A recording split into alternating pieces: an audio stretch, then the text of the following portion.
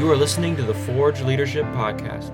Forge Leadership Network mentors, connects, and equips young conservatives to lead in politics, culture, and business. For more information or to get involved with Forge, please visit forgeleadership.org.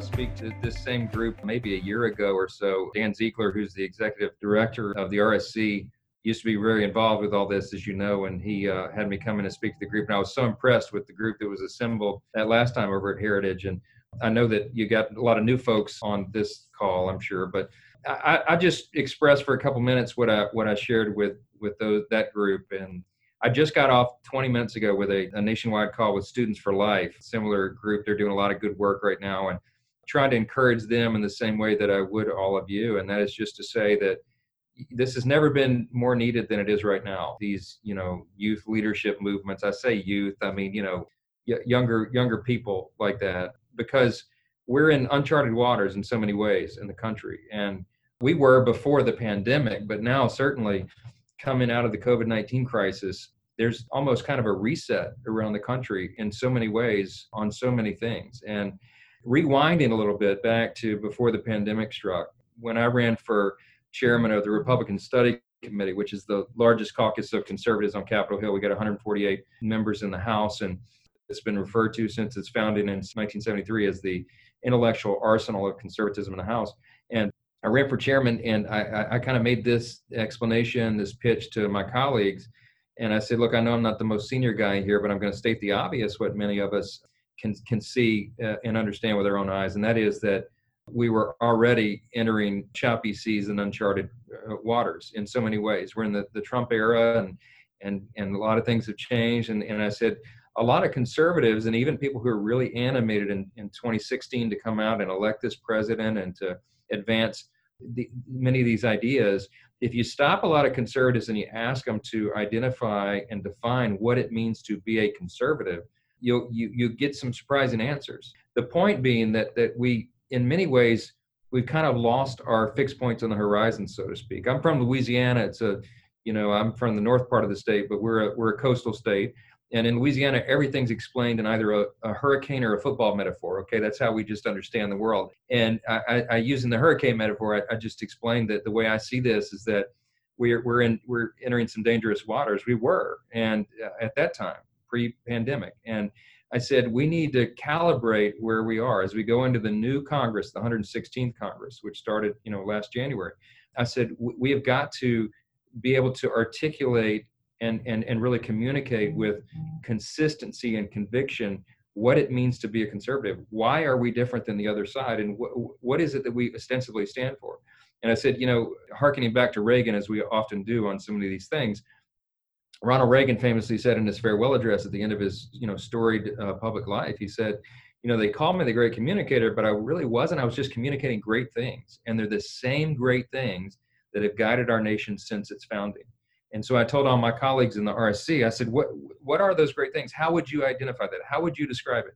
If you had just a couple of minutes in an elevator with somebody and you wanted to convince them the correctness, the rightness of the conservative cause, what would you say? And I said, to me, it would boil down to 7 core principles. And these aren't magical. This is the way I would articulate it, explain it. If you distilled the entire Republican Party platform down to a half page, all the principles that undergird the platform, what would it be? And I said, this is my take on it and what I would suggest to you all. It boils down to these things: individual freedom, limited government, the rule of law, peace through strength, fiscal responsibility, free markets, and human dignity. I said, now under each of those, there's lots of those are, there's subcategories under each of those, and we could articulate all that, and as time permits, we will. But let's agree at least on this basic set of fixed points on the horizon. As we're in high seas, as we're in uncharted waters, we have to keep our eyes on those things because that's what's going to guide us as it has since the time of our founding. Why does that relate to all you guys, and how does it relate? Well, that was all pre-pandemic, and now everything is in disarray. There's been almost a total reset on the table. You hear people who previously described as, fiscal conservatives crying now for the government to save us, for large deficit spending programs and all these other things. People are losing their way and they're forgetting what it is ostensibly that we all stand for. And so how it relates to you guys is that it's just never been more important than it is right now for us to have a new generation of leaders that are up and coming, who understand these basic truths, who can, talk about this with conviction and consistency and clarity. And I just think that what you're doing right now is so important for that reason. I'm getting choked up about it. Can you tell I'm so compassionate about it? We need some help. There's not enough of us who are doing this work and are able to articulate it this way. And so I would encourage you to do that, to take advantage of opportunities like this, these rare opportunities, extraordinary opportunities like the Forge Leadership Summit and all these, the conferences, because what you have to understand is that it is so important for you personally to have that kind of mentorship and connectivity and the training that you'll get. Man, I wish I'd had the opportunity to do some of that, when I was your age. It would have made a big difference to me, but you're given an opportunity to do things like that, and it'll make a big difference to you. And we need you to be well-versed and well-trained and well-mentored, because this is not a game. We're in a battle for the very future of the Republic. I mean, in a literal sense, where this is not hyperbole. You can look now, watch the evening news and see this play out. We're at a critical crossroads as a country, mixing my metaphors now, and we've got to decide: are we going to maintain a limited government, individual freedom, constitutional republic, or are we going to shift into some big government socialism kind of model? And I think all of us know the answer to what it must be, but there are fewer and fewer people able to make that case and to articulate it well. And so we need you guys to join us on the front lines. And so really excited about the opportunity you have. I hope that you'll pursue those things and that you'll use people like me as a resource in the days and weeks and years ahead, because we have to be investing in you, because we'll be passing that baton on someday really soon. So let me stop talking and see if y'all have questions or things you want me to address specifically. Awesome. Thank you so much for joining us, Congressman. We're doing questions through an app, and so I'll be curating those. So first question says, what are a few practical tips for living out your faith in the political realm when using faith as a platform of conviction is looked down upon by the left? Well, wear it on your sleeve, not in a way to do it in a way that's boastful, because the Apostle Paul told us, he warned us directly against that, right? The only thing we can boast about is the strength that we have through Christ and in our faith, but to not hide from it, because I can tell you that there's a desire, there's a thirst among people, particularly right now. People are looking for reliable answers. I mean, to the big questions about life, right? And there's this admonition in Scripture, 1 Peter 3:15 says, always be prepared to give an answer for the hope that you have. And if you're put in a position of influence and you have a platform, and all of us do, we have a sphere of influence around us, that we have to be faithful to that, and we have to be prepared in season and out to give those eternal answers that are the satisfying answers to all life's big questions. And so what the key to it is just remembering who you are and who you serve. I served in the state legislature for a little while, and then I got to Congress, and people often ask, in each one of those arenas at each level, what was the most surprising thing, to you when you got there? And I always say it's pretty easy. The most surprising thing, the most shocking thing, the most frightening thing is that when you get in these arenas, you recognize that many people, I mean, I would even say most people who are elected to public office, certainly at the local, state level, even at the congressional level, they get elected to these offices, these high positions of power and authority, and they have no idea what they really believe. And what I mean by that is they don't have a fully formed worldview.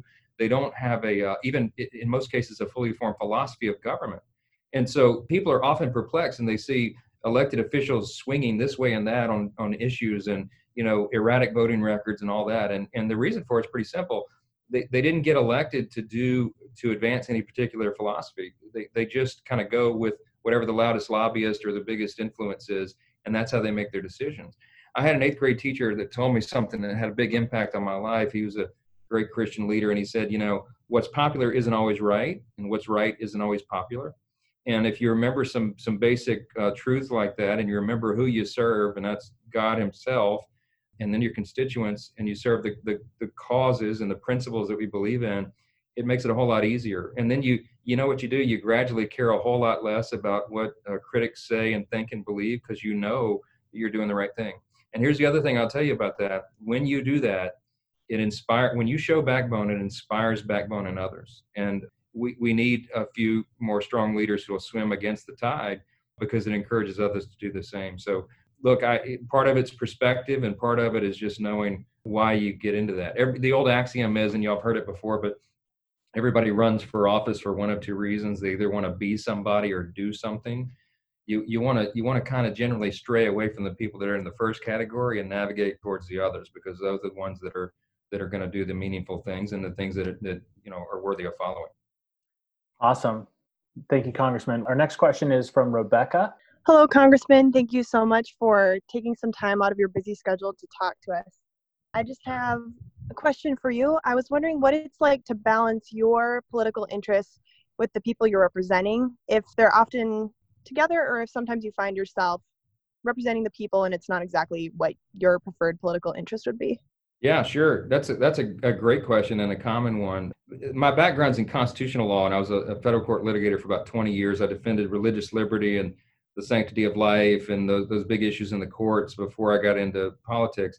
And I learned that often, public opinion could be drifting one way when the right thing and the right argument and the right principle is sometimes opposed to that. And so it's what my 8th grade teacher said, that really is at the end of the day what you're supposed to do. When the founders, I'm a nerd about this stuff because I'm a constitutional law guy, I'm old school. And, you look at what the founders intended and the way they set up our republic, it's a unique thing. It's still an experiment on the world stage, by the way. We're only 243 years into this, and we don't know how long a republic like this can last. But the founder said there's a couple of presuppositions to make it so. And one of the presuppositions is that you'll have an informed and engaged electorate, that if you're going to have government of, by, and for the people, and the people have to be informed and engaged to make that work. But one of the other premises of our republic, of course, is that we're not a democracy. Democracy, of course, is two wolves and a sheep deciding what's for dinner. We're not a democracy. We're a republic. And in a republic, you have elected leaders who serve the interest of smaller segments of the population. It's the only way it can work that way. And when you're elected to serve, the way I've always seen it is you're elected to first do the right thing and then to serve the will of the constituency. And sometimes popular opinion, as I said, goes a different way of what's right. And so you have to be willing to make tough choices and make hard votes and do things that are right, and be able and willing to go back home and explain to people why you may not have voted in the way that they thought they wanted you to, right? And I've had a lot of experience with this, and I can just tell you, when you're authentic and you're true and you share your heart, people will forgive you voting a way that they didn't like, because they know that you did it with the right intention and the right principle in mind. So, I'll give you a quick anecdote, a funny story. There's a group locally in my area that came up with this great new app, the latest invention, right? And it's this app that basically you can take the pulse of your constituents. They say if everybody opts in and purchases the app, you can take real-time polls of your district on every vote you take, they say. That's how they sell their software. And they came to make their pitch to me because some state reps and state senators had kind of bought into it in the area. And I had to explain to these gentlemen I had no interest in their app whatsoever. And they said, "What do you mean? Don't you want to know what your constituents think about every single vote?" And I said, that's of interest to me, but it's not going to govern how I vote. I'm not voting because something's popular. I'm voting because it's right. So, it would be, frankly, a waste of my time to take the pulse of voters. See, the reason that we send elected representatives is because I'm supposed to be the one that is well-versed in every dynamic of a particular issue, to know all the facts and the figures, and to go deep. And a lot of people make, spur of the moment opinions based on some talking point or conjecture or misinformation that they heard. And so my job as a representative is to dig deep and know the facts and know exactly how I'm going to vote, because I know the people's heart and their best interest. And the popular opinion doesn't always align with that. So that's a long-winded answer to explain to you. These guys, they're still mad at me. They can't understand why I don't want their app. I mean, it's of no use to me, because I came to advance the principles that made America great and going to continue to make America great. And if they fall out of favor, then so be it. But I'll be the last guy standing that'll do that. And that's just the way I see it. All right. Thank you. Next question is from Denora. Yes. Thank you for talking with us today. My question would be, what is something that you do to remember who you are and who you serve? Like something that you do regularly to keep that at the forefront, maybe daily, regularly. I don't know, something that is helpful for you. Yeah, sure. Well, you have to be authentic about who you are. And one of my mentors, kind of a big brother to me, is Tony Perkins, who's president of the Family Research Council. We came up together in Louisiana, and he told me a long time ago, he said, Mike, if we're going to purport to be pro-family guys, we have to actually be pro-family guys. We have to live that, right? And so my wife Kelly and I have 4 kids, 18 and under, and the way I stay grounded and centered is to be home as much as I can. And daily prayer and devotion is certainly important, increasingly so now in this wild arena and wild environment that we're in. But that's a great question and a really important one. It's just, you have to keep your priorities straight. It's easy to lose your head. And the higher people go in the echelons of power, the greater and greater the temptations there are if they walk into those arenas and don't know and don't have a very settled thing in their heart and mind who they are and who they serve before they get there. And that's the admonition I always give to younger people who are the up and coming leaders, is that be sure you have all that set in solid concrete before you enter elected office or these arenas, because I've seen seemingly good people just get eaten alive by it. The power goes to their head, the temptations go to their head, and because they lose sight of those perspectives. And so it's something that's a daily reminder. I mean, I'll give you from a spiritual sense, our lives are a living sacrifice, right? And the thing about a living sacrifice is it can crawl right off the altar every day. So you have to constantly die to self, right? From a spiritual sense, it's a daily sacrifice that we make for the causes that we serve and the kingdom and that we serve. So I think that's a really important reminder. I'm glad you asked the question. It's a daily thing every day. All right. Next question is from Jake. Yeah, thank you, Congressman, for speaking with us. As somebody who's interested in pursuing law after undergrad, how did that shape the way that you serve in public office now, and how's that kind of been a part of your story? Great question, Jake. I recommend law school to folks. I'm sure a lot of people on this call are kind of inclined that way. It's a natural kind of inclination that you have. I'm the first college graduate in my family, obviously the first to go to law school and all that. I was blessed to have people in my life early on, mentor kind of folks who took an interest in me. My dad was a disabled firefighter, so I had no frame of reference about college or anything, but people took an interest in me, and they started telling me at a young age, you should be a lawyer. You'd be a great lawyer. I had no idea what that meant. I'm really glad I got, kind of steered in that direction. But I would tell you that it's a very valuable thing to have if you aspire to get into the legislative arena at some point, public policy, because it gives you a leg up in your ability to understand just kind of the dynamics of what's happening, to be able to take a piece of complex legislative text and break it down. I mean, the skills, the analytical skills that you learn in law school are just really beneficial. I've practiced for about 20 years before I got into elected office. So this is in a way, kind of an extension of what I used to do. And if you want to be a total nerd about it, try to get into the arena of constitutional law, because there's only a handful of people that do that. And the funny thing about it is, in these arenas, when you walk into the state legislature or Congress for that matter, and your background, you're known to be the constitutional law guy, they just assume you know what you're talking about, even when you don't. It's kind of funny, kind of scary in a way, but you get a lot of deference for that. I mean, people have different areas of expertise and stuff in these arenas, but that's one that I just think would serve you well. I have 4 kids. I think I mentioned that. And I have 2 daughters this fall who will be in college. One will be a sophomore, one is a freshman. And they have different aptitudes and skills, but nobody in my family is good at math, so they're almost doomed to go do the law school route. But I've advised them to get business degrees because it makes you more marketable, and to get a law degree, because the amount of time that you have to invest in that for what you get on the other side and the value of it, to me, is just a great investment. It's 3.5 years or 3 years in some states. Whereas if you go to med school, you got 8 or 10 years or whatever, or longer, right? So you come out with a doctorate and you have a platform, particularly in the arena of public policy and this kind of stuff, to just do a lot of things. And you never have to litigate a case if you don't like that stuff. And there's plenty you can do with it. So to me, it's a no-brainer. If you even think you have an inkling that you might go in that direction, I think the law degree is a great way to go.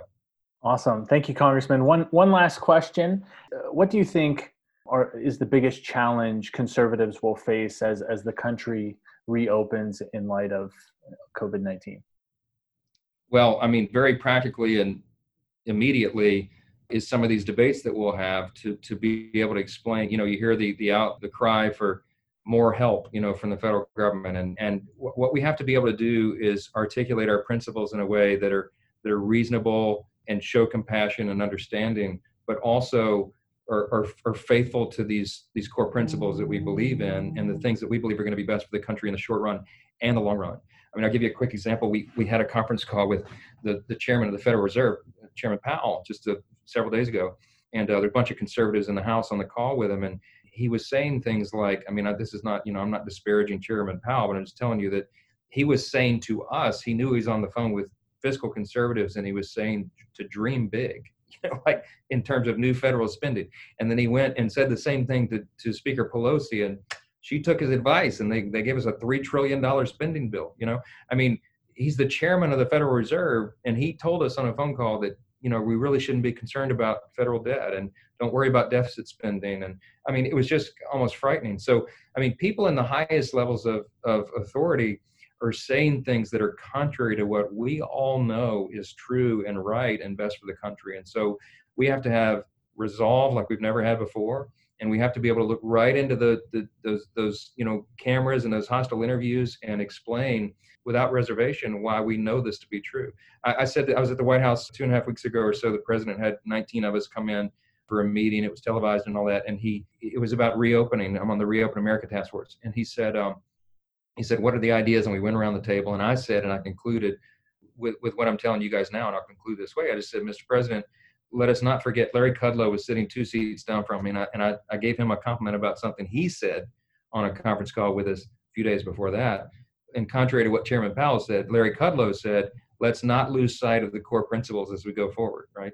And I complimented him on that, and I said, Mr. President, the reason that we were able to have this record economy and all these great strides, and up to February, right before the pandemic, we had the greatest economy in U.S. history. The reason is, Mr. President, because we advanced those same guiding principles that Reagan used to talk about, right? We advanced individual freedom, limited government, free markets, lower taxes, less regulation. Mr. President, those are the things that we have to double down on now. Those are the things that are going to get us out of the hole that we're in post-pandemic and make America, as you say, on the transition back to greatness. That's what we have to do, and that's what we have to advance. And the president nodded, and he agrees. So he needs all of us, and all of us need one another to be echoing that same sentiment now more than ever. And it's going to be unpopular in a lot of quarters to do it, but we know it's right. So that's our greatest challenge right now.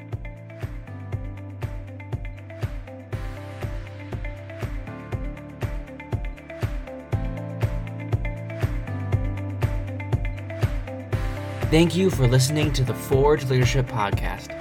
If you like the show, please drop a review and be sure to subscribe for all our latest episodes. You can follow Forge Leadership Network at Forge Leadership on Facebook, Twitter, and Instagram. For more information about Forge programming, please visit forgeleadership.org.